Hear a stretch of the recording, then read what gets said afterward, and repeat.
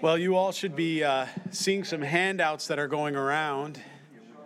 And if you're online and you want to request these handouts, please contact Mrs. Q in the office there. You can call her tomorrow. And she can either email you a copy of all these, or if you live far away or you just use mail, we'll mail you a copy of all these as well for anybody online or listening to this on recording. But you should be getting 3 separate handouts. One is the introduction that we do every time we do an introduction to a new book. And in this particular case, the book of Kings, 1st and 2nd, I'm sort of introducing both books, if you will, tonight that way, even though we're going to be going line by line and verse by verse through the book of Kings. You also then have a chronology of the prophets. That's the second handout you got, and that's because you really, I believe, I don't know how you study the book of 1st and 2nd Kings without studying the prophets in conjunction, because they're God's mouthpiece as he was speaking to the people, and he would often use these prophets. And so I have another sort of chart that came out into the back of these that looks like this. And this is tied more to the king and then the prophet that was there. And you have that broken down by kingdom, northern and southern kingdom, as well as by century. So, there's a lot. There's a lot you're getting handed out. And then finally, the third handout is the one that you should also have, which is the kings of Israel and Judah that we put together. And this one goes through, and again, it's listing them out, but it also is it's a kind of handy sheet. How did they, did they do evil? Were they good? As you'll see, the kings of Judah, as we go through a lot of this, as we study the prophets, you'll see that certainly there was about 8 within the kingdom, the southern kingdom that way, that God will in one way or another addresses good, right? However, you only see one king of Israel, that's the northern, right, Jehu, and technically it's mixed. So I'll explain. That means he starts well but doesn't finish well. Out of the 19 kings that you'll see there compared to the 20 kings that you'll see in the southern Judah kingdom there. So there's a whole lot we're going to go through. So please bring these handouts with you as you come back for the next year or whatever it takes us as we go through 1st and 2nd Kings. There's a lot of meat. I'm going to take time to really go through a decent introduction for you all this evening, and then we're going to try to go through the first 14 verses. So as I listen to my wife chuckle, that's bad when the pastor's wife's like, yeah. I talked to the Holy Spirit before you did, buddy. No, let's bow. Thanks, honey. Let's bow our heads and pray. Lord, as you just overheard my wife, no, Lord, as you just overheard, Jesus, we certainly desire your presence. We know we're gathered in your name. We're on holy ground here, Lord. Your word's going to go forward, and we pray that you would anoint it. Lord, I don't know how many people have read the book of Kings, Lord, before here. And God, maybe this is the first time somebody's going to go through a line-by-line study. God, I pray that you will just blow their socks off, Lord, with all that you want to teach us and show us. There's something here for everyone, no matter how many times we've been through this. And God, I just thank you for that in your holy word, that we never, ever, it never grows dull and we never grow bored of it, Lord God. It's sharper than any two-edged sword, piercing the marrow right into the heart in that area way that you planted in our hearts so beautifully, Lord. So, Jesus, we just thank you for the privilege to gather here, and we pray you again, you anoint this time, let your Holy Spirit speak to us.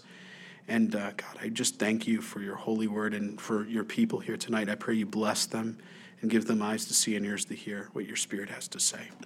And I pray and I ask this together with my brothers and sisters in your holy name, Jesus Christ, and all God's people pray. Amen.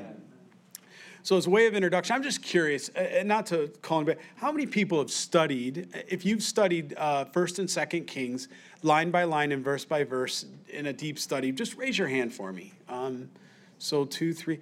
So a small majority in here, a small majority. Okay, that's good. No, praise the Lord. You're in the right place. The Word of God's being opened. This is beautiful.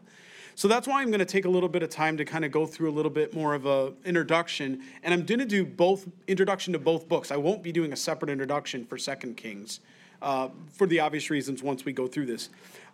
First and 2 Kings, just so you, if you're taking notes, and I encourage you, there's notebooks in the back, there's pens in the back. These things may be helpful.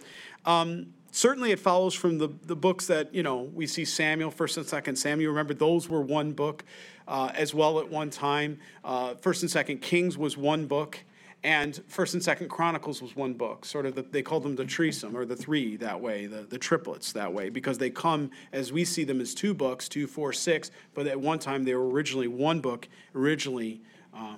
in the Hebrew that way. It wasn't until the Septuagint writers came by, and as the translation of the Greek, that actually at that time they got split apart for readability into actually 1st and 2nd Samuel, 1st and 2nd Kings, and 1st and 2nd Chronicles, okay? But they go back from the time of Samuel, really. If you go all the way back, it's kind of God's history as we began back in the book of Joshua, right? Judges, then Samuel, Kings. These were all known in the Torah that way as the former prophets. That's what it was called. And they're historical books by genre. You know what I mean? I say genre, like a hymn or poetry. These are known as historical books, and they account for sort of Israel's arrival into the promised land, and then obviously the eventual loss of that land, including not only the northern tribe, but also the southern tribe through the Babylonian exile. So it covers that whole period of time, and right up till about almost 538 BC. It'll comprise somewhere around 400 to 500 years that we're going to read about in just 1st and 2nd Kings that way, okay? Now, we know that because if you'll just look in 1 Kings chapter 14, you can just turn there quickly. We know that it was written after the time the Jews returned from exile.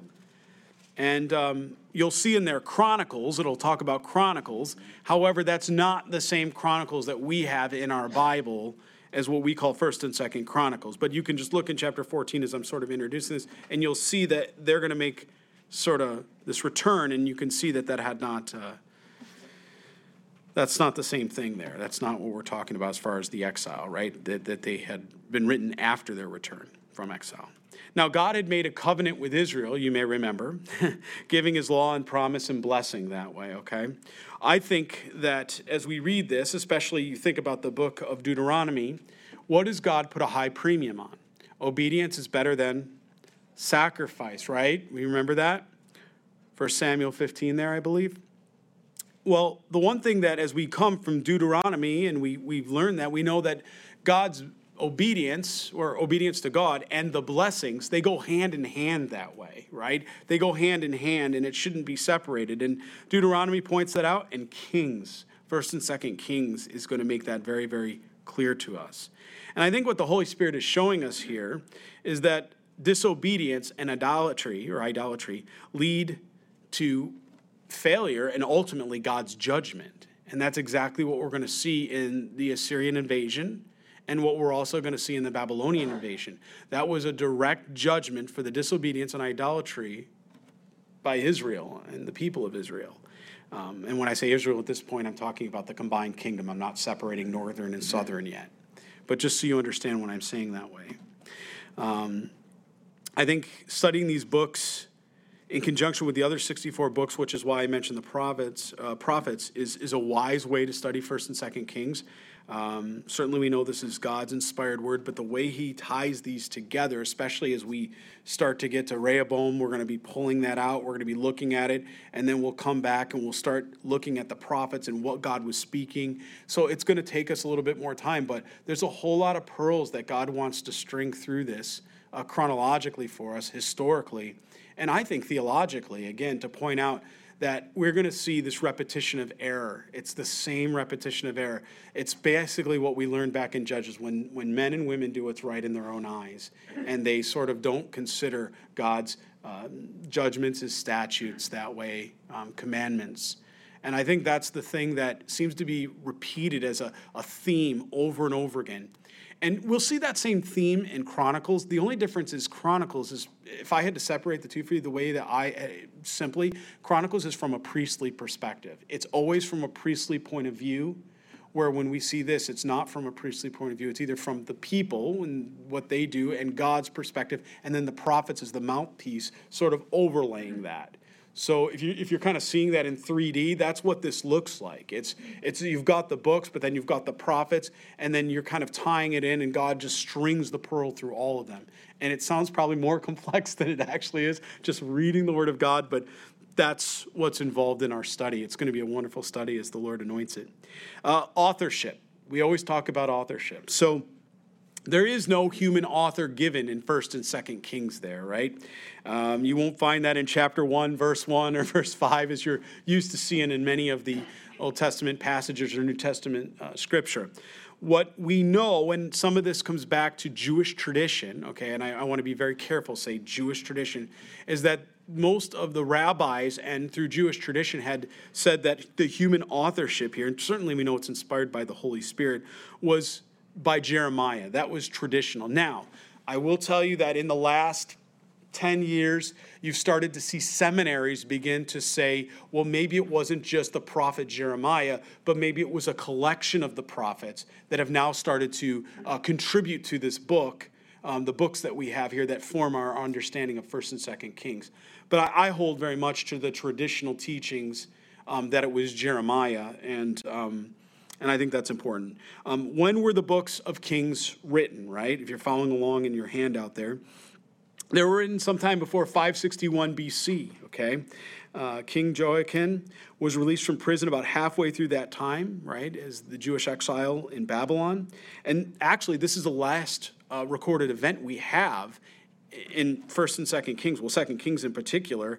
From the exiles, he returns to Jerusalem in 538 BC. It's the last event. So again, that helps us also back into what prophet and also who would have been around to be that mouthpiece. And the prophets had been warning about the wicked, idolatrous behavior that would bring judgment upon them, and that is the reason for their present disaster. I'd just like to read a quote from you for 1 Kings chapter 11, verses 11 through 13. Therefore the Lord said to Solomon, because you have done this, and not kept my covenant and my statutes, which I have commanded you, I will surely tear the kingdom away from you and give it to your servant. Nevertheless, I will not do it in your days for the sake of your father David. I will tear it out of the hand of your son. However, I will not tear away the whole kingdom. I will give one tribe to your son for the sake of my servant David and for the sake of Jerusalem, which I have chosen. That's an incredibly important passage. Why? Because one, God is a God of oaths. He honors those oaths. And what oath did he make to David? Do you remember? It was what we call the Davidic covenant, and that would be Messiah would eventually come through the line of David, right? So he describes in 1 Kings 11 how even though, and I think this is just amazing, the grace of God. I mean, can we ever stop? You can't ever stop talking about the grace of God. Even though Solomon, who starts very well but does not end well, as we'll read together, he doesn't turn around because of his sin and go, you know what, forget this whole thing. Forget what I said to your dad. Forget what I promised through Israel and Jerusalem and what I'm going to do to the Israelites. Forget all this. No. God had a plan of redemption, and he was going to carry out that. As we had just read on Sunday, it was before the what? Very foundations of the world. And we can't help but seeing Messiah Jesus really in all of this. And that's the other thing I think just so powerfully comes through the books of Kings here. And it is a long account, again, from the reign of Solomon all the way through, the reign of Joash.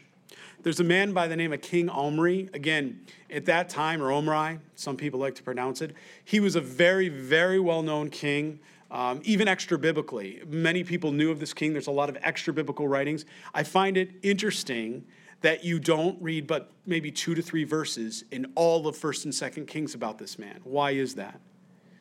Because he did not do what was right in God's eyes, right? He was part of that northern and not the southern tribes, so the northern Israel, not part of the southern, not part of Judah. He didn't do what was right in God's eyes. If you look in on your list of the kings, you can actually find his name.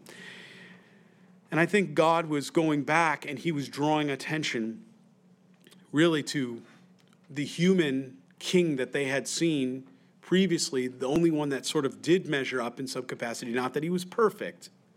And we all know who that was because he had a heart after God, right? And who was that? King David, which we just came off of in 2 Samuel that way, and we just came off reading all about that.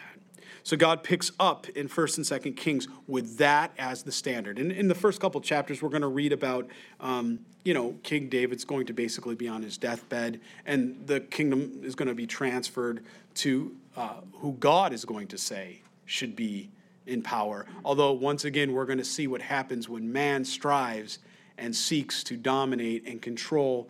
And it's just another Absalom move. That's all it is. It's going to be another move of Absalom like we read in Samuel. And we're going to see the same thing over and over again because the devil doesn't have a new playbook. He goes to the same 3 tricks over and over again, right? The lust of the eyes, the lust of the flesh, and the pride of life. It's exactly what we see over and over again.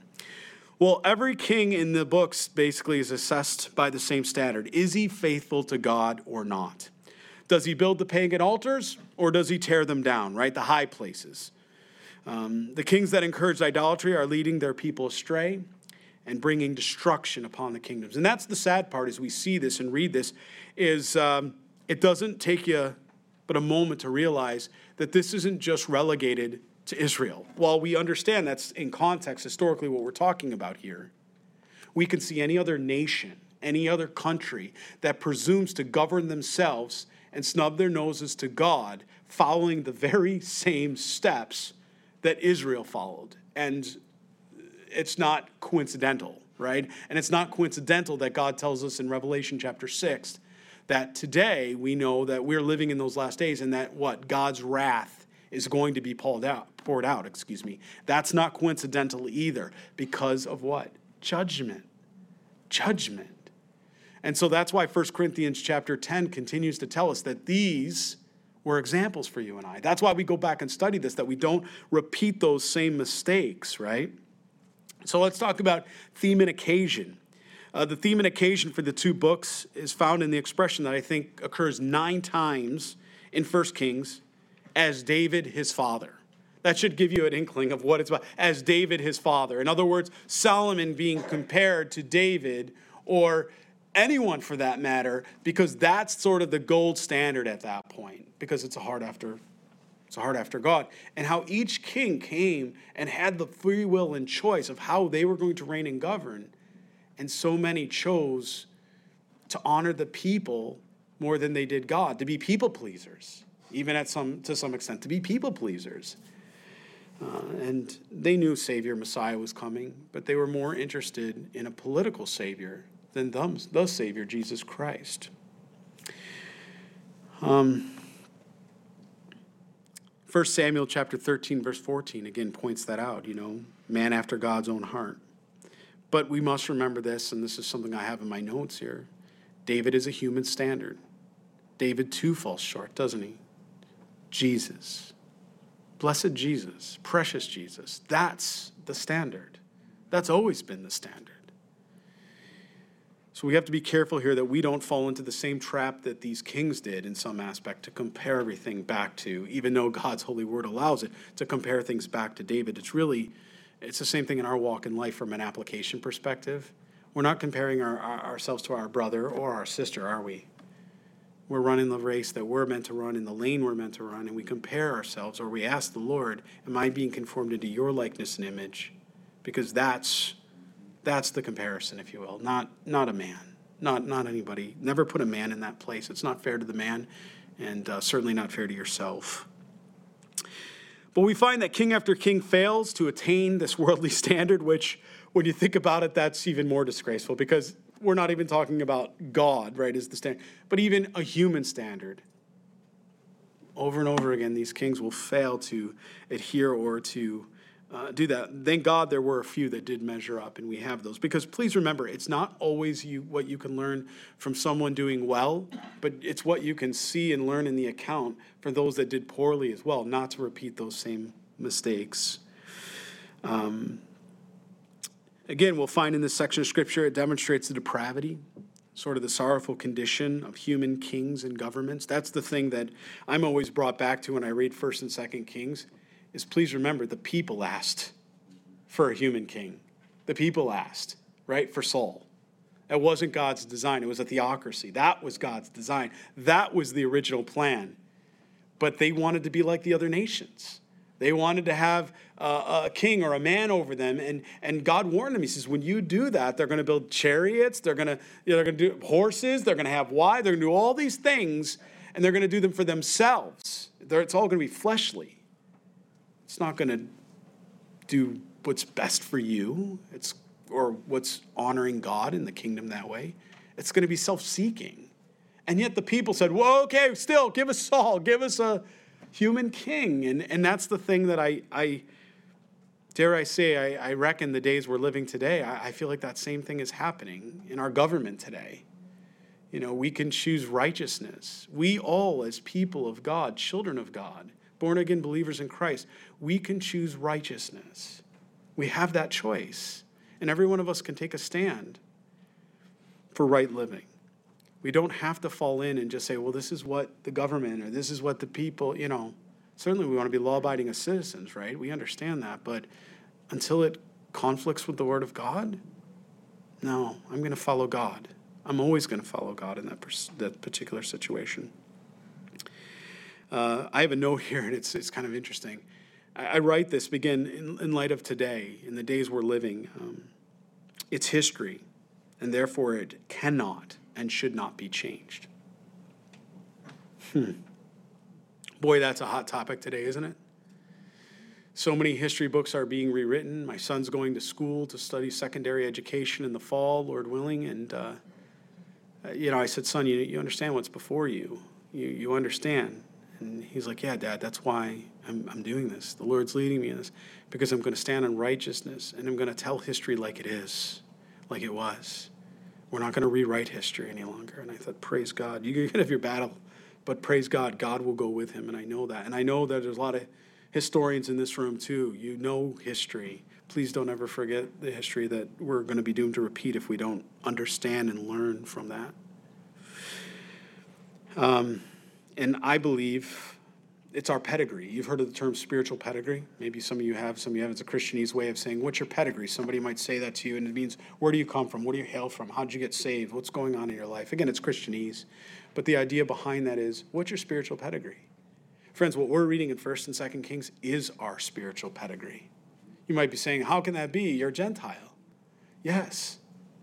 But we have been grafted in. We've been grafted in. This is our history. This is the history of, Abraham, Isaac, and Jacob, right? This is the history of Israel. Surely we're not replacing the church. Isn't replacing Israel, I meant to say. But we're grafted in, and we should look at this as our history and say, Lord, I don't want to repeat these same errors that way, and I want to glorify. I want to tear down these high places, right? And the only altar I want to serve or worship on is the one where there's the one true God, Jehovah that way. Again, please look at 1 Corinthians chapter 10 with me. If we can just turn there this evening. In your New Testament, 1 Corinthians chapter 10, an epistle that Paul had written to the church in Corinth.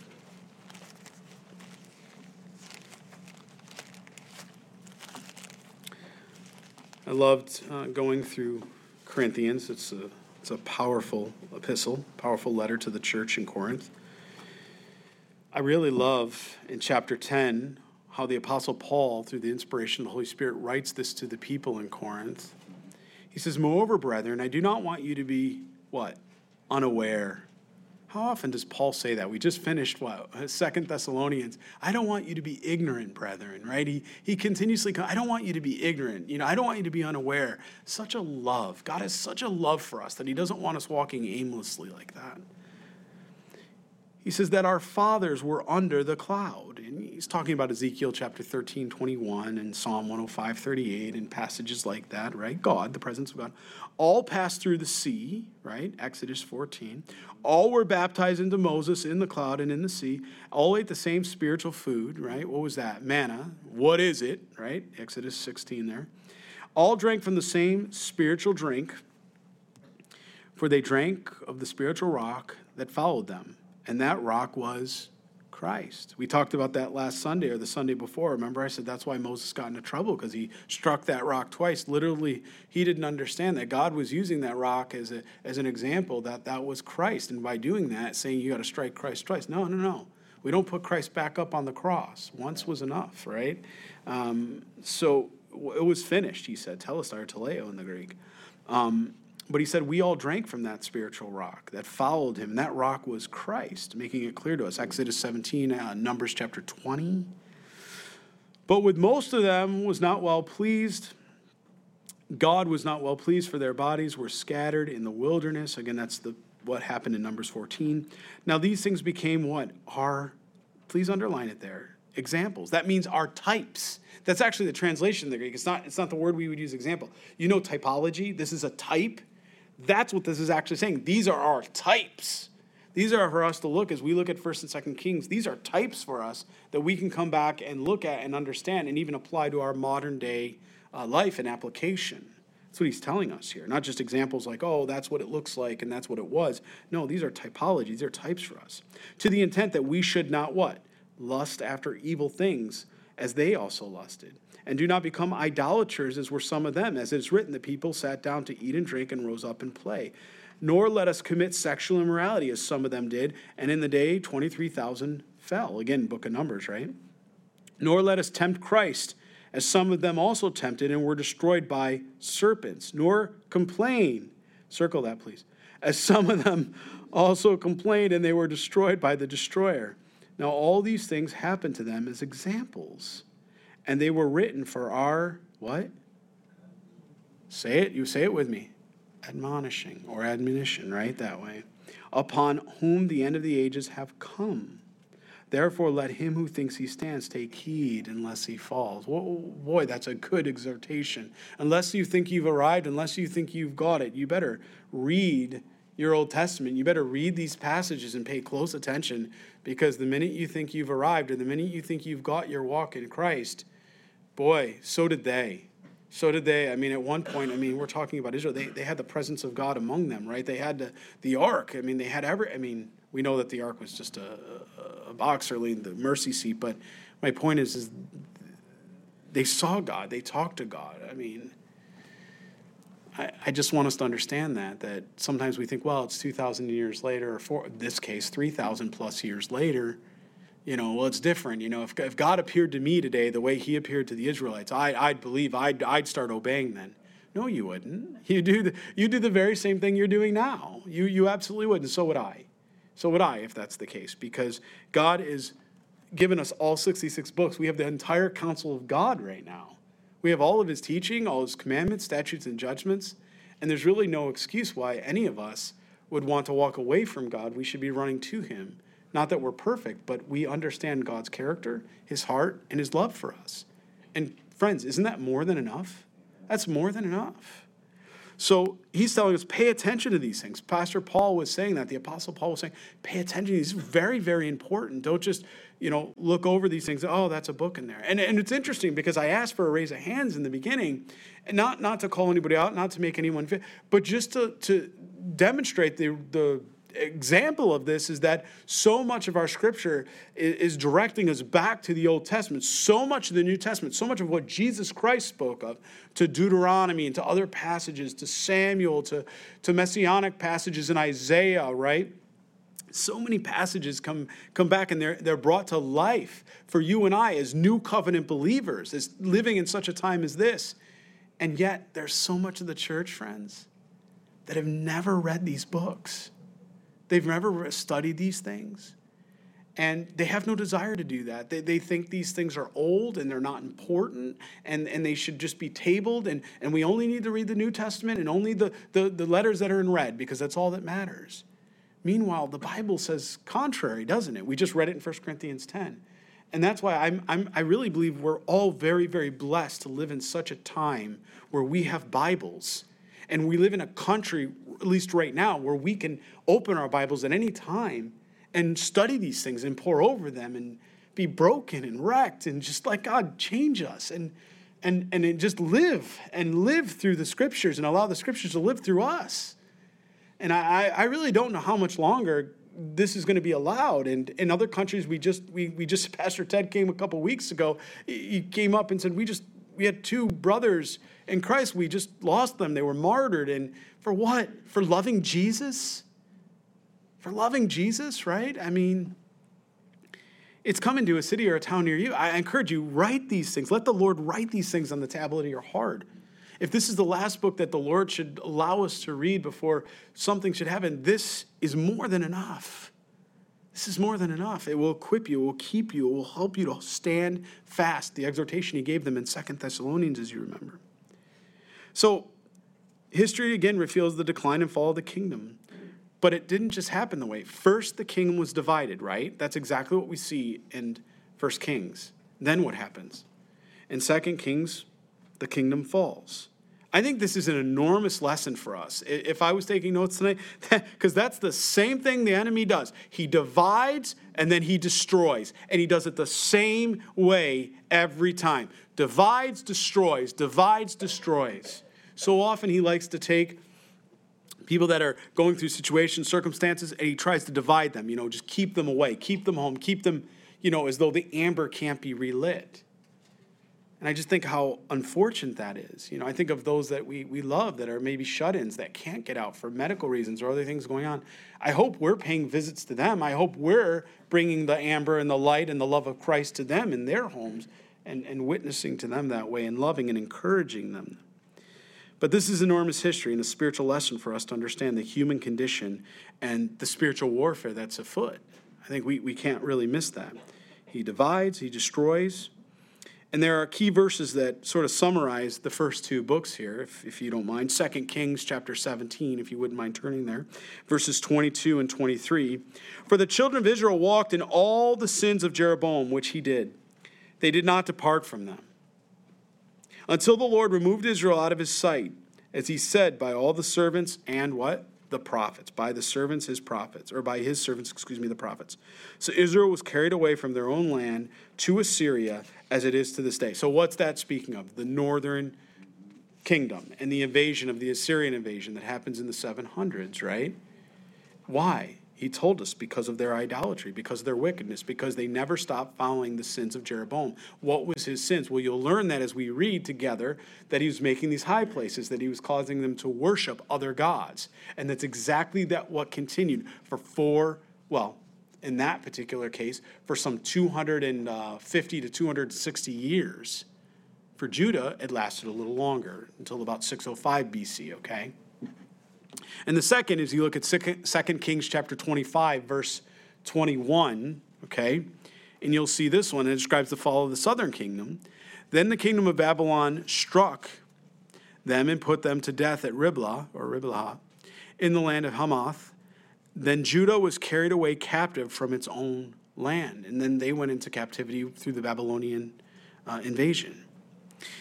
In 1 Kings, we have a record of, again, the division, and 2 Kings is a record of the collapse of the kingdom. That's very, very important as you understand these two books. And it also helps you when you're going back and you're wanting to find different things. You can remember that. Are we talking about the division? Or are we talking about the fall in aspects of the kingdom? And then you'll know which book to find that in. But consider the two books as a unit. They open with King David and close with the king of Babylon. I don't know if you found that interesting. I found that very interesting. They open with King David and they close with another king, but the king of Babylon.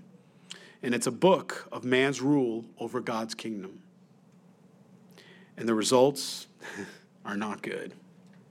The throne on earth must be in tune with the throne in heaven. The throne on earth must always be in tune with the throne in heaven. If blessings are to come and benefits are to accrue to God's people, it can be no other way. And yet, today, don't we see people looking for blessings in all the wrong places? Man can't overthrow God's purposes, and we're going to read together line by line and study this and see that even when man tries to thwart that, even through man's wickedness and evil, God is so good that he comes through and he still delivers on his promise and his covenant, in spite of the wickedness and evil that is surrounding the remnant that continues to follow and walk in God and Christ that way. He really is a really good God. So again, we can contrast this from the book of Chronicles, which capture the history of the United Kingdom and then the kingdom of Judah from, again, a priestly point of view, just so you're tracking from Chronicles. Besides recording history, these two books teach theology, especially the faithfulness in God keeping his covenant. Many people come to these books and they don't study the theology within 1st and 2nd Kings, and there's a lot of theology here as well. The sovereignty of God in directing destinies of all nations. That's what I mean when I start to talk about theology. Sovereignty. That's a big topic. Okay, that's a big topic of study from a theological perspective. Also, the holiness of God, as well as the opposition to idolatry. Those are 3 different topics that we're going to read about. The opposition to idolatry, the holiness of God, okay, and really also the faithfulness of God that way too, but also that God is directing the destinies of all nations. Even the United States of America today, God is directing the destiny of the United States of America. No matter what president's elected, no matter what mayors, governors, or whoever's in place, God is in control, and he allows whoever's in power at that moment to be in power. But he always gives all of his creation a choice of how to respond. Will you respond in a righteous, godly manner? Or will you turn around and build up additional high places and worship another God because it suits you under that political motive, right? Every human being has a choice. It's amazing. That's truly grace. And that's grace upon grace when you think about it, right? Especially important in Kings and Chronicles, if I can list them both out, right, is the way God magnifies the Davidic dynasty and thus prepares the way for the coming of Messiah. That's huge because we'll see how he's preparing for Messiah, Jesus Christ, that's going to come through that southern tribe and all that they had to hold on to. I mean, imagine being Israel, even in spite of the sin, right, in spite of the judgment. Here you are being carried away, children, wives, men that way, taken from your homes, stripped of all things that you would have held, and being brought to a foreign country and basically brought in as slaves and servants. And yet they held on, the remnant that is, they held on to the promises of God.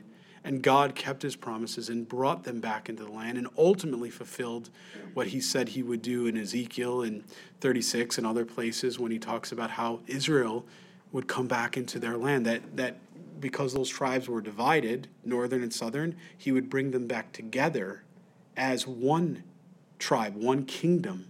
Okay, I kept saying tribes. I meant kingdoms, forgive me. He's going to bring them back to one kingdom. And isn't that what he's done? You don't go over to Israel today and say, are you from the northern? Are you from the southern kingdom? No. You're in Israel, right? And the people are Jewish, right? God has done that. Do you realize? I mean, today we take it for granted because it's what we know. But so much of this history, 500 plus years, even some of the portion of the intertestamental period, they refer to themselves as northern or southern. But God had declared in prophecy that was good. He was going to bring them back and he was going to unite them as one united kingdom, which is how they started and how we're going to read 1 Kings, is they start as a united kingdom again under David. Do you remember that? Because that's where we left off with 2 Samuel. Now, the book of Kings identifies 8 kings of Judah, descendants of David, who pleased the Lord. Please understand, we're talking out of 20 kings. 8. Less than half. And yet God still honors the Davidic covenant to bring Messiah through that line of Judah because he said he would, and he's a promise keeper, and he's faithful, right? So again, that's what I mean when I say magnifies the Davidic dynasty. Now, we're going to read and see kings like Asa, right? 1 Kings chapter 15, Jehoshaphat, 1 Kings chapter 22, Joash, 2 Kings 12, Amaziah, 2 Kings 14 there. Azariah or Uzziah, 2 Kings 15, right? Jotham, 2 Kings 15 as well. Hezekiah, 2 Kings 18, and Josiah, 2 Kings 22. Really, when you look at that list of 8, only 2 truly finished well out of even the 8. So even though the other 6 did well, only 2 truly finished strong, as we would say. So out of 20, only 2 of the kings, if you really want to go off that benchmark, really, Now, the rulers of the northern kingdom, they were not a godly bunch, right? They were not part of David's dynasty. And if you're keeping account, there's 20 kings in the southern kingdom. in the northern kingdom, there were 19 kings, right? As I mentioned earlier, and you can look on your little chart here, you can see it. It's in yellow on the right-hand side, kings of Israel, and it talks about from 925 through basically 722. And the reason it ends there is because they go into Assyrian captivity, which you know who the Assyrian people are, don't you? Samaria, right? We know who the Samaritans become, right? That's not who the Assyrians are, I should say. That's Israel becomes the Samaritans. Portion you read about in the gospel. Who were they? What was the capital of Assyria? What was the capital of Nineveh? It was Assyria, right? Or play that back in reverse and play again. You know what I'm saying. Remember how Jonah, the prophet Jonah, was sent to them just 100 years, well, some 150, whatever it is, years before. And he kept saying, why do I got to go to Nineveh? Why are you sending me to Nineveh? These people, they're fish people. They're disgusting. Why do I got to go to them? I love fish people. I love fish. But you got to go to them. Look, they're terrible. Look at the things they would do. And then they did what? They repented. And they got right. And they received. And Jonah was so upset about that. Do you remember? He goes and weeps under a tree. Why? Why is this happening? Because you know what he was thinking about? What has this got to do with me? What's this got to do with my people, Israel, right? Why have I had to go all this way to come here? Little did he know, a few hundred years later, couple to be specific, that the very people that he was investing in, maybe if he had continued to invest in Israel, wouldn't be the people that God chose to be an instrument of judgment, to come back and divide the northern kingdom that way. And what they did is, and I'm getting ahead of myself here, but what they did is, as you study the Assyrian people, or you study what the Ninevites did, they would take, and they believed in intermarrying groups. So they would take you, the way they would conquer is, they would grab you, bring you as slaves, but they didn't try to change your customs or traditions. What they did is encourage you to marry with somebody else that had different customs and traditions, specifically the Assyrian people, and their customs and traditions, so that you did what? You eventually culturally began to adopt. Isn't that the very thing that God had warned the Israelites about? Do not intermarry that way, because it's going to lead you into idolatry. We're going to actually see it in Solomon. It doesn't take very long, right? We're going to see it in Solomon, but he said, don't do that. You need to, be holy and set apart. Don't defile yourself against these other nations and these women of these other lands in that way. You're not to do that. You're to marry, Israelites. You're to stay within your nation that way, because you're going to be a light. You're going to be a witness to the Gentiles. That was God's plan for Israel, as we read in the scriptures. So God had a whole plan, and then God, in an interesting way, he brings it back around and says, I'll give you what you want. And through Jonah, he starts the process. But you want this? I'll give you what you want. And then eventually what happens, they come in, and the Assyrian people and the northern tribes, they co-marry, commingle that way. And from that, do you know what you get? They call it, and this is not my term, but even in Israel, or even in the time of Jesus, they called it a half-breed. And that half-breed was what we know as the Samaritans. And so when you go to Israel or read the Gospels about how Jesus would go through, and obviously he would minister, but the Jewish people, when I say the Jewish people, Judah as we know it, Jehu, Jerusalem, Jewish people, that way, they did not want to go through what? Samaria, because they considered them dirty, not the same. They were actually their brothers. They were their kin. They were their family from the northern tribes that had intermarried with the Assyrians, so they considered them a half-breed, and they called them Samaritans. This is why it's important to study Scripture. We see how it all comes together, and then you start thinking about Jonah a whole lot differently, don't you? The prophet Jonah and what his mission was from God. And then you start thinking about, wow, Lord, you use the very people that not only Jonah, but Israel was stubborn against to bring judgment. And then because Assyria gets arrogant and prideful because they think they're so powerful, then God goes back and judges them because he said, hey, you enjoyed this, Assyria. You enjoyed punishing my people. You were to be an instrument of judgment. And that's also a very good theological lesson for all of us, right? When we should never wish, even our worst enemy that way, if we have one of those, we should never wish harm upon them or evil or anything bad. We should never, ever, because God absolutely condones that. He absolutely condones that in Scripture. But there were 19 kings in the northern kingdom, and only one pleased God, and that was with mixed results. Started well, didn't finish well, and that was Jehu, right? You can look at 2 Kings 10, verses 15 through 31. Let's talk about purpose and theology here. First and Second Kings trace the history of Israel monarchy during, again, four terrible centuries that way, from the reign of Solomon, 971 BC, just so you kind of got some dates around this, to Jehoiakim's imprisonment in Babylon, which happened in 562 BC. So to give you sort of that ring fence, the bookmark ends, we're talking 971 to 562. That's what comprises these years for First and Second Kings. From Solomon's reign, including the Battle of the Temple, the era of the divided kingdom and the fall of Samaria, and the last years of Judah down to even the Babylonian exile, okay? Now, I will tell you that First and Second Kings is not merely political history of the monarchy. It's, again, engrossed with prophetic interpretations of how each king affected the spiritual decline of Israel and Judah. And you have handouts so that you can look at these prophets and what they were to say and what they were to do, and they were used as God's mouthpiece. That's why I say for me, it's very difficult to study First and Second Kings without studying the corresponding prophets that were sent by God to speak to these people. It wasn't as though they were doing what was right in their own eyes, and God wasn't saying, hey, stop. You're blowing through the warning signs here. You're committing idolatry. God was not an absentee father, okay? Can I say it that way? He was certainly not an absentee father in this. And First and Second Kings explain how history is governed by God's moral law, right? It doesn't change. Circumstances change. Times change. I mean, this was how many years after the Mosaic law was given? God's moral law. Here we are, 3,000 years later? Has God's moral law ever changed? No. No, we're never to murder. We're not to commit adultery. We're not to do, those things have not changed and never will change, right? We're not under the law, but we're certainly under God's moral law, if you want to think about it that way. That has never changed. And that's also what's pointed out because, today come on, Pastor, it's 3,000 years later. Times have changed. How about this? It's 20 years later.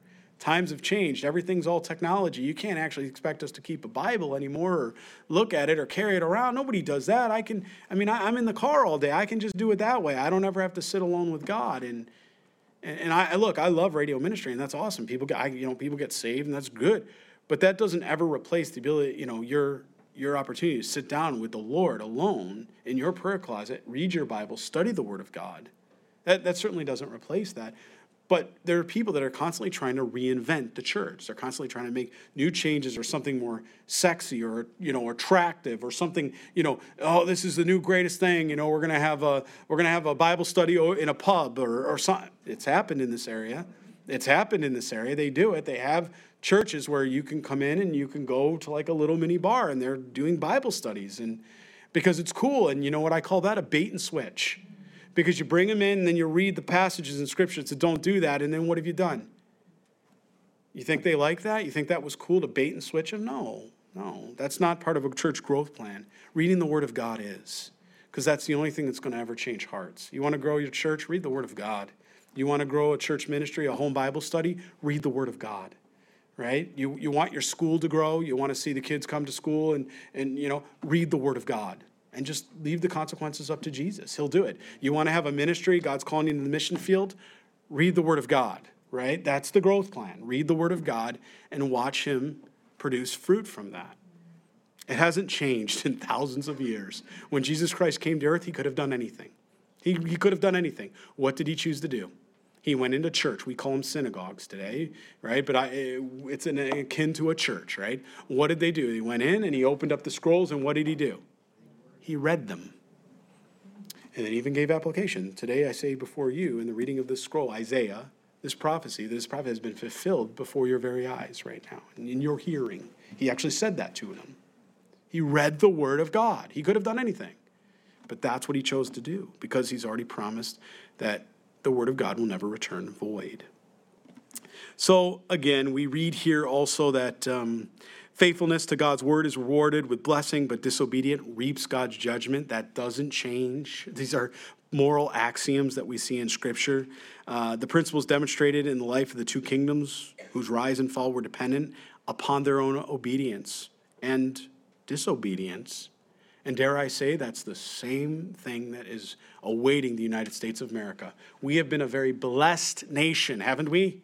Blessed nation for how many hundreds of years? Because we honored God's commandments, statutes, and judgments. we've seen a falling away from that. We really have in the last 50 years in particular. And now we're seeing other things happen. We're seeing degradation. We're seeing children grow up without knowing the Word of God. We're seeing parents grow up without knowing the Word of God. Not even sure how to teach their children the Word of God. I mean, we're living in days where we have biblical illiteracy to an extent that we have never seen.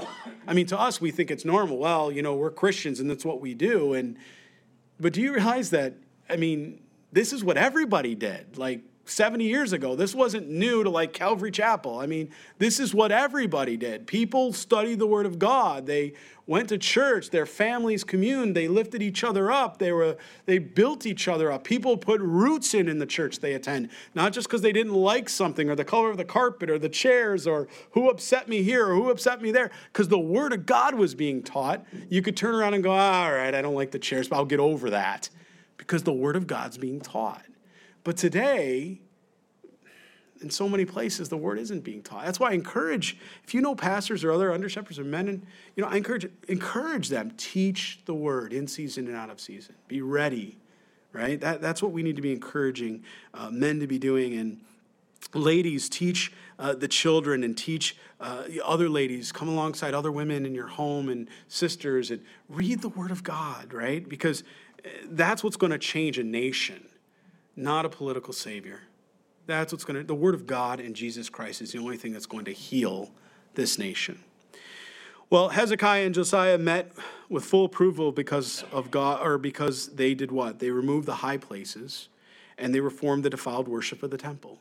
If the United States of America would do that right now, I have no reason to believe God wouldn't honor that and bless our country. It's really not that hard. If we really want change, it begins with a revival and a great awakening. And it's the Word of God. And I've always said, maybe, we're small. Maybe we're that remnant, right? Maybe we're that remnant that are reading the Word. But we know it's the body of Christ. There are others like us, just like Elijah. He said, I'm the only one, No, there's many brothers and sisters all around the world that are reading the Word of God and holding on and standing fast. And that's another lesson from Kings, is it doesn't matter, again, what's going on around your circumstances. Stay in the Word. Do what's right. Don't worship the high places, right? And whatever that high place is in your life, right? Certainly we don't go anymore to an altar where we light an incense to a high. We don't do that today. But high places can become anything that is between your heart and Jesus Christ. Anything that comes between your heart and Jesus Christ is by definition idolatry, whatever that looks like. And I'll let you fill in the blank. That's between you and Jesus, okay? But that is by definition. Nothing should come between that. And if there is something, may I encourage you to do what Hezekiah did and what Josiah did, and they tore those down. And you can too. We all can. We can tear those places in our hearts, spiritually speaking, for true worship.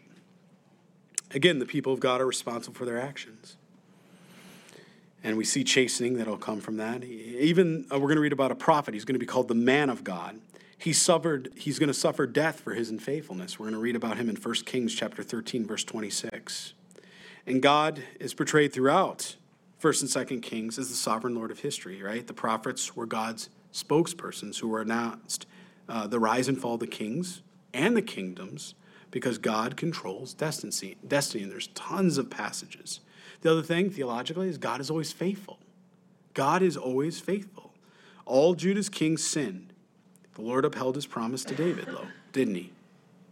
By preserving his kingdom and retaining his descendants on the throne. And the same thing for you today. You have all sinned, and I have sinned, right? We fall short of the glory of God. But God is faithful, and he's just, and he's going to keep his covenant. And regardless of what you have done, Jesus Christ is going to honor the covenant he established with you, which is why you can't lose your salvation. He's a good God. So that's another thing that comes out of 1 and 2 Kings, is the sovereignty and salvation. You can't lose it. It demonstrates it for us, because he doesn't take it away from the Davidic dynasty, does he? He still allows the promises to come through that. And the Lord is faithful to his prophets who herald his message in the face of danger. And I think that's a good one for our day. Regardless of the circumstances, again, the prophets were watchmen, and they stood. They didn't turn around and run. They didn't try to do what was best for them and escape and try to find a safe haven. That wasn't the plan. They stood, they taught the word of God, and they left the consequences to Jesus. And that's what we're called to do today. It's no different. It's really no different. It hasn't changed in 3,000 years. They were his watchmen, and so are you. Now, let's look at 1 Kings for the remaining few minutes we have here tonight. Hopefully that was a good introduction for you all to at least understand what 1 and 2 Kings is about. Now we're going to look specifically line by line. So if you'll turn to 1 Kings chapter 1, verse 1. Now King David was old, advanced in years, and they put covers on him, but he could not get warm. Therefore his servants said to him, let a young woman, a virgin, be sought out for our lord the king, and let her stand before the king, and let her care for him, and let her lie in your bosom, that our lord the king may be warm. So they sought a lovely young woman throughout all the territory of Israel, and found Abishag the Shumite, and brought her to the king. Some say Abishag, by the way. The young woman was very lovely, and she cared for the king and served him, but the king did not know her. So, first of all, David's obviously in a weakened condition at this point. He's advanced in years. I think we all get that. He's about 70 years old here. This was a beautiful conclusion to a glorious reign. I mean, what else can we say, right, when you think about it? David was so old at this point that he couldn't even keep himself warm. Much less try to rule the nation. Even at this point, remember, he was even told, you don't even go out to battle anymore, David. He's 70 years old. He's sort of staying back, right, at this point. But, 70 is not old, but I would say to you that it's not the years. It's what? It's the mileage, right? David had a lot of mileage on this cat. He had a lot of mileage on him, right? I want you to think about this. A 40-year reign with constant turmoil, including battles, even including civil wars. So they come to him and say, David, we're going to search out this virgin, this woman, to lie with you, right? That our Lord the King may be warm. Now, I get it. To us today, this sounds strange, right? If somebody came up to one of your daughters, or they searched out the land, and the president or king or somebody in nobility that way came to you and said, we're taking your daughter. We need her to go lie with this person to keep him warm. You'd be like, well, you ain't taking my daughter nowhere. And I got a Smith & Wesson, or I got something to back that up, right? How about it, fathers, right? You're not going to just, okay, I'll take my daughter. Sounds good. No.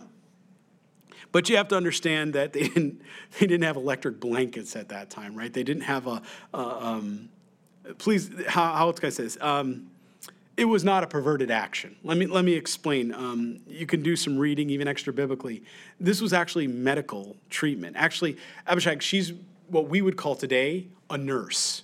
She's even referred to by some extra biblical writings of Josephus and others as a physician. In that time, obviously you understand the medical treatments and things were different. Let me explain. It was a way to transmit body temperature body to body. When you have a newborn child, one of the things they encourage you in the hospital is to do what? Flesh upon flesh, right? You'd have the baby, you lay on usually on the mother or even the father for that matter, flesh upon flesh. Right? What are you doing? One, they're coming out. They're cold, right? Sometimes they'll even put them in that heater, right? So you turn around and, body to body, right, that way. If you're snuggling with your wife or husbands or wives, sometimes, get off of me. What are you doing? No, you would never say that until they're what? Hot or cold. If it's in the middle of winter and they're like freezing cold and they touch their feet on your feet, you're like, and one of you's that way and one of you's the other way. You're like, good, stay over there, right? Unless you're like, Superman, you're like, go ahead. And you just toughen up. You don't say anything. You're there. And then the opposite of that is obviously when you're cold, you snuggle up and you get warm. If you ever camp and you go out, I've camped in the winter, you go out like that.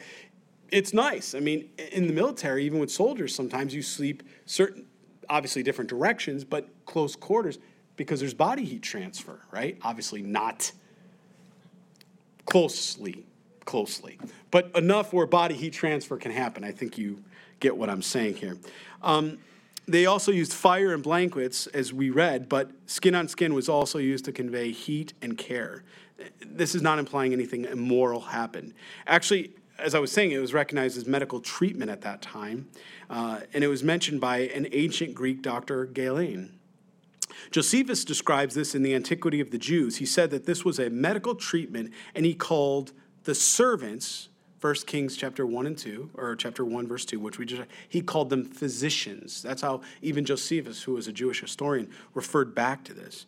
Later, Adonijah would what? Condemn himself to death by asking for this very woman to be his wife, which has led many to believe that not only was this woman obviously a virgin that way and she had come, but that David had actually taken her to be a concubine. Now again, not right. God didn't want that. One man, one woman for life. That was God's design. But nonetheless, we even start to believe that maybe Abishag became with no obviously intimacy that way, because he said he did not touch her that way, or he did not go into her that way. So we know there was nothing sexual at that point. Again, he was 70 years old. She was younger. There was nothing inappropriate. But what he did is certainly obviously out of love, out of care that way, he would have her become a concubine, which is why we believe, again, when Adonijah makes that request, everybody's in uproar about that. Like, how could you do that? Kind of like when Absalom turns around and goes to go into David 10 concubines. Like, what are you doing? That's an absolutely disrespectful thing to do there. Verse 5, then Adonijah, the son of Haggith, exalted himself, saying, I will be king. So this just sort of jumps out at us, right? We're tracking. David's old. He's cold. He needs to get warm. This is for care, sort of the end of his reign, the Davidic reign that way for him. And all of a sudden, his oldest son at this point, which traditionally would have had a right to the throne, but Adonijah, the son of Haggith, that's his mother, his David's wife that way, concubine, had exalted himself, saying, I will be king, and he prepared for him chariots and horsemen and 50 men to run before him. Boy, doesn't this sound familiar? He exalted himself, right? 2 Samuel chapter 3, verses 2 through 5 describes the sons of David. If you look back at 2 Samuel, and you can see that Adonijah is the fourth son, right? Now, we know that 2 of the 3 sons were older than Adonijah, and they were dead, Amnon and Absalom, right? We read about that. And we suspect the older son, his name was Chelub, either also died or was unfit to rule, because he's never actually mentioned in the 2 Samuel chapter 3, verse 3 list for whatever reason. We don't know why. As the oldest living son of David, by custom, Adonijah would have been what? Considered the heir of the throne. So we get that aspect. However, this is important, but the throne of Israel was not only left to the rulers by hereditary succession, by what? But God. God was the one that was to determine the next king, right? It wasn't just hereditary succession because you're the oldest son, you should be king. No, it was God that had called David. It was God who originally had called Saul, and it's God that will continue to call the kings and the pastors and the under shepherds and your home, who you're going to marry, and all the things God establishes. God's in control. If we seek him, we'll be in God's will, not against God or out of his will. So clearly we see here that Adonijah is making some assumptions here into the heir to the throne. And what is he doing? He violates sort of basic principles of Scripture, that we should let God exalt us and not exalt ourselves. You can read Psalm 75, verse 6 and 7. You can read Romans chapter 12, verse 3, when Paul says, do not think of yourself more highly than you what? Ought to, right? So these idea of pride and or thinking of ourselves that we rightly should be in this position, that's not what we should do. That's not what we should do. God places us in the offices and positions we serve. And we recognize when God does that, and we recognize God's calling, and we know his calling is irrevocable, as it says in Scripture. He prepared for himself chariots and horsemen and 50 men to run before him. Again, he was putting on a show, and he was trying to fake it till he made it. That's exactly what he was doing here. But that's not how God works, is it? You don't just call yourself king. You don't just dress in a kingly robe. You don't just get the chariots. You don't just get 50 guys to run in front of you. Because you know what the real problem was? There's nobody behind you. One of the ways that we know, in Calvary, one of the ways we've, for years and years and years, when guys believe they're called, God will always raise up, and he will always surround them with other godly men that way, right? And God will do it. If a guy comes in and says, I'm a pastor, I'm an undershot, well, great, where's your flock? Where's your flock? Well, no, it's just me. I'm the only one. Oh. Those are just things that kind of, you stop and think, like, Here Adonijah is just There's nobody behind him. He's just hired 50 men. He's hired a chariot. He's hired all these. Go ahead of me. Put on the show. But there's nothing behind it. There's nothing substantial behind it like that. What he did is he took a book right out of the playbook, if I can say it that way, of Absalom in 2 Samuel chapter 15, verse 1. He took a play right out of the book there. More is caught than taught. Look at verse 6. And his father had not rebuked him at any time by saying, why have you done so? He was also very good looking. His mother had been born him after Absalom. And we know Absalom was very good looking too. Remember, he had the hair that weighed a lot, got caught up in the tree. That was the end of it. He walked in and he kind of did one of those glamour things. I could see him, just like playing with his hair, Absalom, doing that whole thing, which just isn't right. But anyway, that's a whole nother conversation. But it said his father had not rebuked him at any one time. Again, what do we see here? Even at David's deathbed, he's still not putting the obedience of God before his son's desires. And I say this very circumspect and very soberly tonight because I know this is a difficult topic, and here we are at the end of our service this evening. I don't have the desired time to bring this out fully, okay? But what's apparent to me is, hasn't there been enough bloodshed and sin because he failed to parent his children, David? I really do believe this is why, we say more is caught than taught. David had failed to restrain his passion in some areas of his life, didn't he? Lust in particular, right? His sons show the same inability to restrain their passions, don't they? Again, Proverbs chapter 29, verse 17 says, correct your son, and he will give you rest. Yes, he will give you delight in your soul. Now, look, I understand for everyone here tonight, I know there's parents that have done a wonderful job reading the Word of God, raising their parents in a godly way, or their children, in a godly way, and their children are prodigals. They have chosen to just do what's right in their own eyes, and you can't force another person to follow Jesus. I understand that happens. And every year we get together at the pastors' conference on the East Coast, and Pastor Joe Foch will stand up and say, prodigal daddies, stand up. We're going to pray for you. And I'd love to tell you that in a room of 1,600 pastors all across the United States and some even international, I'd love to tell you that there's nobody that stands up. But unfortunately, there's hundreds. There's hundreds that will stand up all around that room of 1,600 men, and we will lay hands on them and pray for them because a son or a daughter has gone astray. But God's not done, is he? God's not done. There's still work to be done. Just like in my life, God saved me. He'll save them. God always gets his man or woman. I believe that.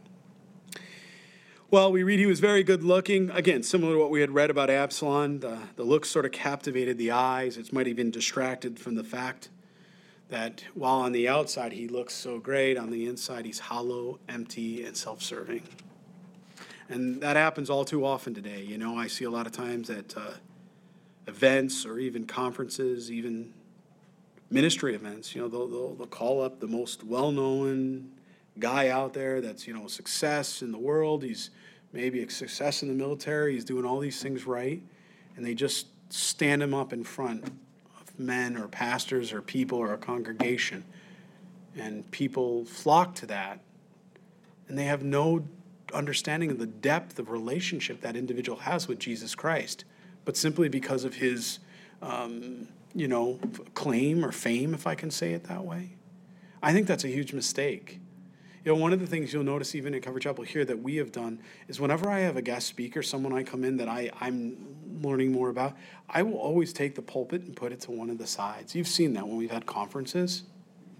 And that's always sort of a signal to the flock, be Bereans. Listen, just because somebody, while we vetted them, and I vetted them, we put these things to the side so that you understand there's a difference between when I stand up here and I read the Word of God or another man stands up here line by line and verse by verse compared to somebody that might be giving an exhortation or be giving something. I purpose them to have them on the side so that we are all well aware that we need to be running everything through the grid of Scripture. Just because they're speaking something doesn't mean we take it because mostly it's topical or it's on a particular subject. We need to go back and study those things and make sure they're true. That's why I do that. It's a signal to the flock. Hey, be watching. We don't know. We need to test everything in the light of Scripture, right? Then you'll see sometimes I'll have pastors that I know very well. I know their hearts. And you don't see the pulpit move because I know that I know that I know, right? Now, again, can anybody... Sure, and guess what I'll do? I'll get up and rip the thing right out. So I have no problems doing that, I'll protect the flock. I mean, that's, lead, feed, protect. Verse 7, then he conferred with Joab, the son of Zeruiah, and with Abiathar, the priest, and they followed and helped Adonijah. So isn't this interesting? So now, when he first puts the chariots together, nobody's following, behind him. So he goes, hang on. I better go get some guys. I got 50 guys running in front, and everybody's looking at this. I better go get some guys. And I just found this very interesting. What's he do? He goes to Abiathar the priest, Joab, first of all, the general, Zeruiah with him, Abiathar the priest, and they followed and helped Adonijah. But Zadok the priest, Benaiah the son of Jodiah, Nathan the prophet, Shimei, Reah, and the mighty men who belonged to David were not with Adonijah, and Adonijah sacrificed sheep and oxen and fatted calf by the stone of Zolath, which is by En-Rogel. He also invited all his brothers and the king's sons and all the men of Judah, the king's servants, but he did not invite Nathan the prophet, Benaiah the mighty men, or Solomon his brother. Isn't that interesting here, right? So let's go back. They followed and helped Adonijah. Sadly, Joab, David's chief general, right? Abiathar, he was the high priest of Israel, okay? They all support Adonijah. They didn't consult with the Lord. They didn't consult with David, right? They didn't consult with those who are in authority to give their support to this man that was not chosen by God. Joab, again, the most powerful Adonijah supporters, had always been fiercely loyal to David, hadn't he? But not to David's wishes. There is a difference, isn't there? In supporting Adonijah's pretensions to the throne, Joab was acting characteristically. He was doing exactly what he's done in the past. Now Nathan, Zadok, right, and the mighty men who helped or who belonged to David were not with Adonijah. Fortunately, there were some prominent people in Israel who did not support him. And often this is what you see. We see it even today when the enemy's at work for division. You'll see it work this way. I pray to God we never see it here, but you see it follow a single string. I think of other men and other pastorates or other fellowships. It literally is right out of the pit of hell, and it follows the same playbook from the enemy every single time this way. And what did they do? So now they're all together, and what does he decide he's going to do? Adonijah, he says, you know what? Let's grab the sheep, let's grab the oxen, let's grab the fatted calf, and we're going to burn the fat of these animals, right? We're going to sacrifice them to the Lord. We're going to use the meat to hold a dinner, honoring and blessing our supporters. What does that sound like to you today? It sounds to me like a political campaign dinner. Is it any different than what we see today when someone's running for president or you're coming behind them to support them? And maybe even a lobbyist situation, you might buy a table, right? And again, this is different, right? If you're going to do that, you can do that. You have the right to vote. You have the right to support different people. And I encourage you to do that. There's nothing wrong with that. However, this is taking the matters of God, and they're treating it like it's a political campaign and a show, and they're basically putting a feast on, but they're doing it in a way where it's supposedly the fat, as we read in Leviticus, and we've already seen in God's word, the fat and the choice part of the meat was supposed to be sacrificed and burned to the Lord. It was not supposed to be something that they were willing to consume. But what do? They take it upon themselves, and they begin eating the choicest piece of meat that way. They burn the fat, and everybody's having a great celebration. This is a good idea. We like Adonijah because he's going to bring prosperity to the land. He's going to let us do what we want. We've got all these cattle. Let's cook them. Right? Let's eat, which I would have been part of that part. I'd be like, yes, there's beef tonight. We're eating barbecue. I'm in. But not when it violates God's word, not when it goes against God's commandments and statutes. It's a political campaign of maneuvering. That's what he's doing. I want you just to see that here. And only those in direct support of his campaign were invited. That's how I know it's a political campaign. Because the other guys and ladies were not what? Invited, including his own family, Solomon, right? His own brother. So this is not sacrificing to the Lord. It's a political move to lavish the supporters or his supporters with a feast. That's all he's doing. Let's read it for what it is, right? And I do find it interesting that he didn't invite Solomon, his brother. I think it gives us the idea that he knew God's direction and leading for Israel. This wasn't something like, I don't know what my brother thinks about this. Because we're going to read, and we'll close with verse 11 through 14. I know I keep saying we'll close through 11, 14. That's probably a good place for us to stop tonight. We're going to read that the prophet, Nathan's going to turn around and come back, and he's going to go to Bathsheba, and he's going to say, hey, your son, and you need to know about this.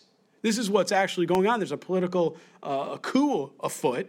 And oh, by the way, when that's going to happen, he starts to say, and I know, we don't read it in the word of God that way, but he insinuates it. We don't see the caption of that anywhere in our text, that David had a conversation with Bathsheba, previously about this arrangement that Solomon would be the heir to the throne. And I believe that, well, certainly it's in here and the word of God is true. I know that, and I bet you Adonijah know that too. And so what this is a political coup and a political wrangling. And don't we see that today? Didn't we just see that in Israel? If you've been following the news in Israel, Bibi Netanyahu, and you just saw what happened there and how they turned around and made a move like that, right? There's just a lot of that going on lately. I think we're seeing more and more of that. And some people even equate to what just happened with our elections in this country. We kind of saw some of that stuff happening where things weren't being done the way they've been done in the past. And I get it. Just, that's why it's good to study the Bible. We see these things, we recognize the warfare, and it gives us the opportunity to pray and start understanding what should we be doing here. So Nathan spoke to Bathsheba, the mother of Solomon, saying, have you not heard that Adonijah, the son of Haggith, has become king, and David our Lord does not know it? At this point, David's old in age. He's just trying to keep warm, right? Come, please, let us now give you advice that you may save your own life and the life of your son Solomon. Very important. Go immediately to King David and say to him, did you not, my lord, O king, swear to your maidservant, saying, assuredly your son Solomon shall reign after me? There was already an agreement. Again, we don't have this written in Scripture that shows when David had done this, but Nathan is recalling it. He's a prophet of God. He's a mouthpiece of God. He's saying, you need to go and remind David of this and let him know this is happening right now, because David's unaware of this. And he shall sit on my throne. Why then has Adonijah become king? Then, while you are still talking there with the king, I will also come in after you and confirm your words. And David, our Lord, does not know it. I think that's striking, right? Here's the king. He's still in authority. I just think of David's life and how he honored Saul in that way, that who would come against God's anointed that way. And yet we see Adonijah didn't ever listen to that aspect of David, right? Never listened to that teaching of his father. And sadly, neither did Joab or Abiathar, the high priest, or any of them that supported Adonijah. None of them fell into this.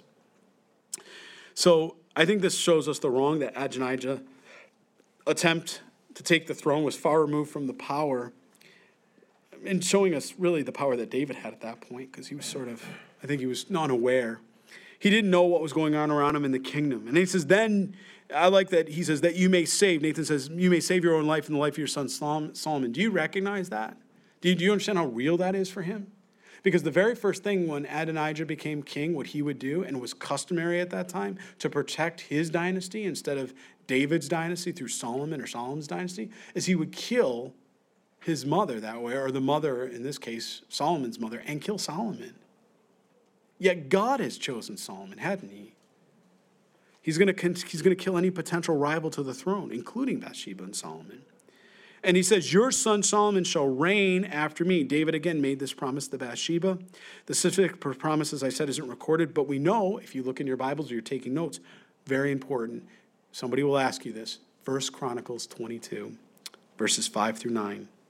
That David did in fact intend for Solomon to succeed him as king. It is recorded there that David is aware of this, and this wasn't just something that Nathan was trying to swindle or make up to kind of change the events. No, this was already recorded. 1 Chronicles 22, verses 5 through 9. And I think this was a just remarkable display of grace, because the son of the wife David that he took through adultery, the murder that David committed, right? Probably the most disobedient point in David's life, that his son that was a part of this, Solomon, should be heir to the throne, should be king. I just want you to see that for a minute. Who can't God use, and who won't God save? I mean, this is grace. So he says, while you're still talking there with the king, I will also come in after you and confirm your words. And so Nathan arranges so the message would be presented in a convincing way that way, right? No matter, not a matter of opinion or some kind of speculation regarding Adonijah's attempt on the throne, because you got to remember, David was not very good with that when it came to his sons and the things that was brought. He didn't parent well, right? Let's just be transparent. He didn't parent well. And so had somebody else come like Solomon alone and said, Dad, Adonijah's trying to take the throne. Yeah, you guys work it out, right? He just wasn't a good father. But now when Nathan comes, the prophet, he's going to listen. When Bathsheba comes, he's going to listen, right? And so Nathan knows he has to stand with the Lord. And he's not worried about his life. He's not worried about what Adonijah is going to do to him. He just wants to stand with the Lord and leave the consequences to God. And I think that's a remarkable place for us to end this evening, because all of you have been asked to do the very same thing today. Every one of you here and everyone that's a born-again believer in Christ, you have been asked for such a time as this to stand in the gap and to stand with Jesus regardless of the cost. Right? That's what it is to be a disciple and a follower of Jesus Christ. It's not based on public opinion. It's not based on whether it feels good or it's comfortable. It's a beautiful privilege. And we're going to spend eternity with God. So why not enjoy serving the King? Amen? Will you stand? We'll pray, and we'll close here this evening. I'm going to forego our closing song, but I pray on the way home you'll worship Jesus while you're in your car driving as a family, or if you're alone, just singing all the way to Jesus on the way home. Father, we just thank you for your holy word. Again, thank you that these things are types for us, examples. Lord, we just began in just 14 very simple verses here, Lord, and already profound theology, profound axioms, profound truth, God, that, Lord, I believe you're going to speak to somebody here even tonight. Maybe there's something going on in a business dealing, or maybe there's something going on, Lord, in an office space or a family or a home or with a child or a college situation. God, that you're going to use these same biblical principles, that we need to take a stand. And while the world may be going after Adonijah, Lord, you've called us to stay faithful to one after your own heart, Jesus Christ. Father, we know he's your only begotten Son, and in whom you are well pleased. So, God, we just thank you for this holy word tonight. We pray, change us and transform us, Lord. Protect us from all evil. And, God, lead us that we may follow you and walk in your commandments and statutes, that it would be a blessing and well with our life. We ask this in your holy name, Jesus Christ, and God's people pray. Amen. God bless you all. I love you.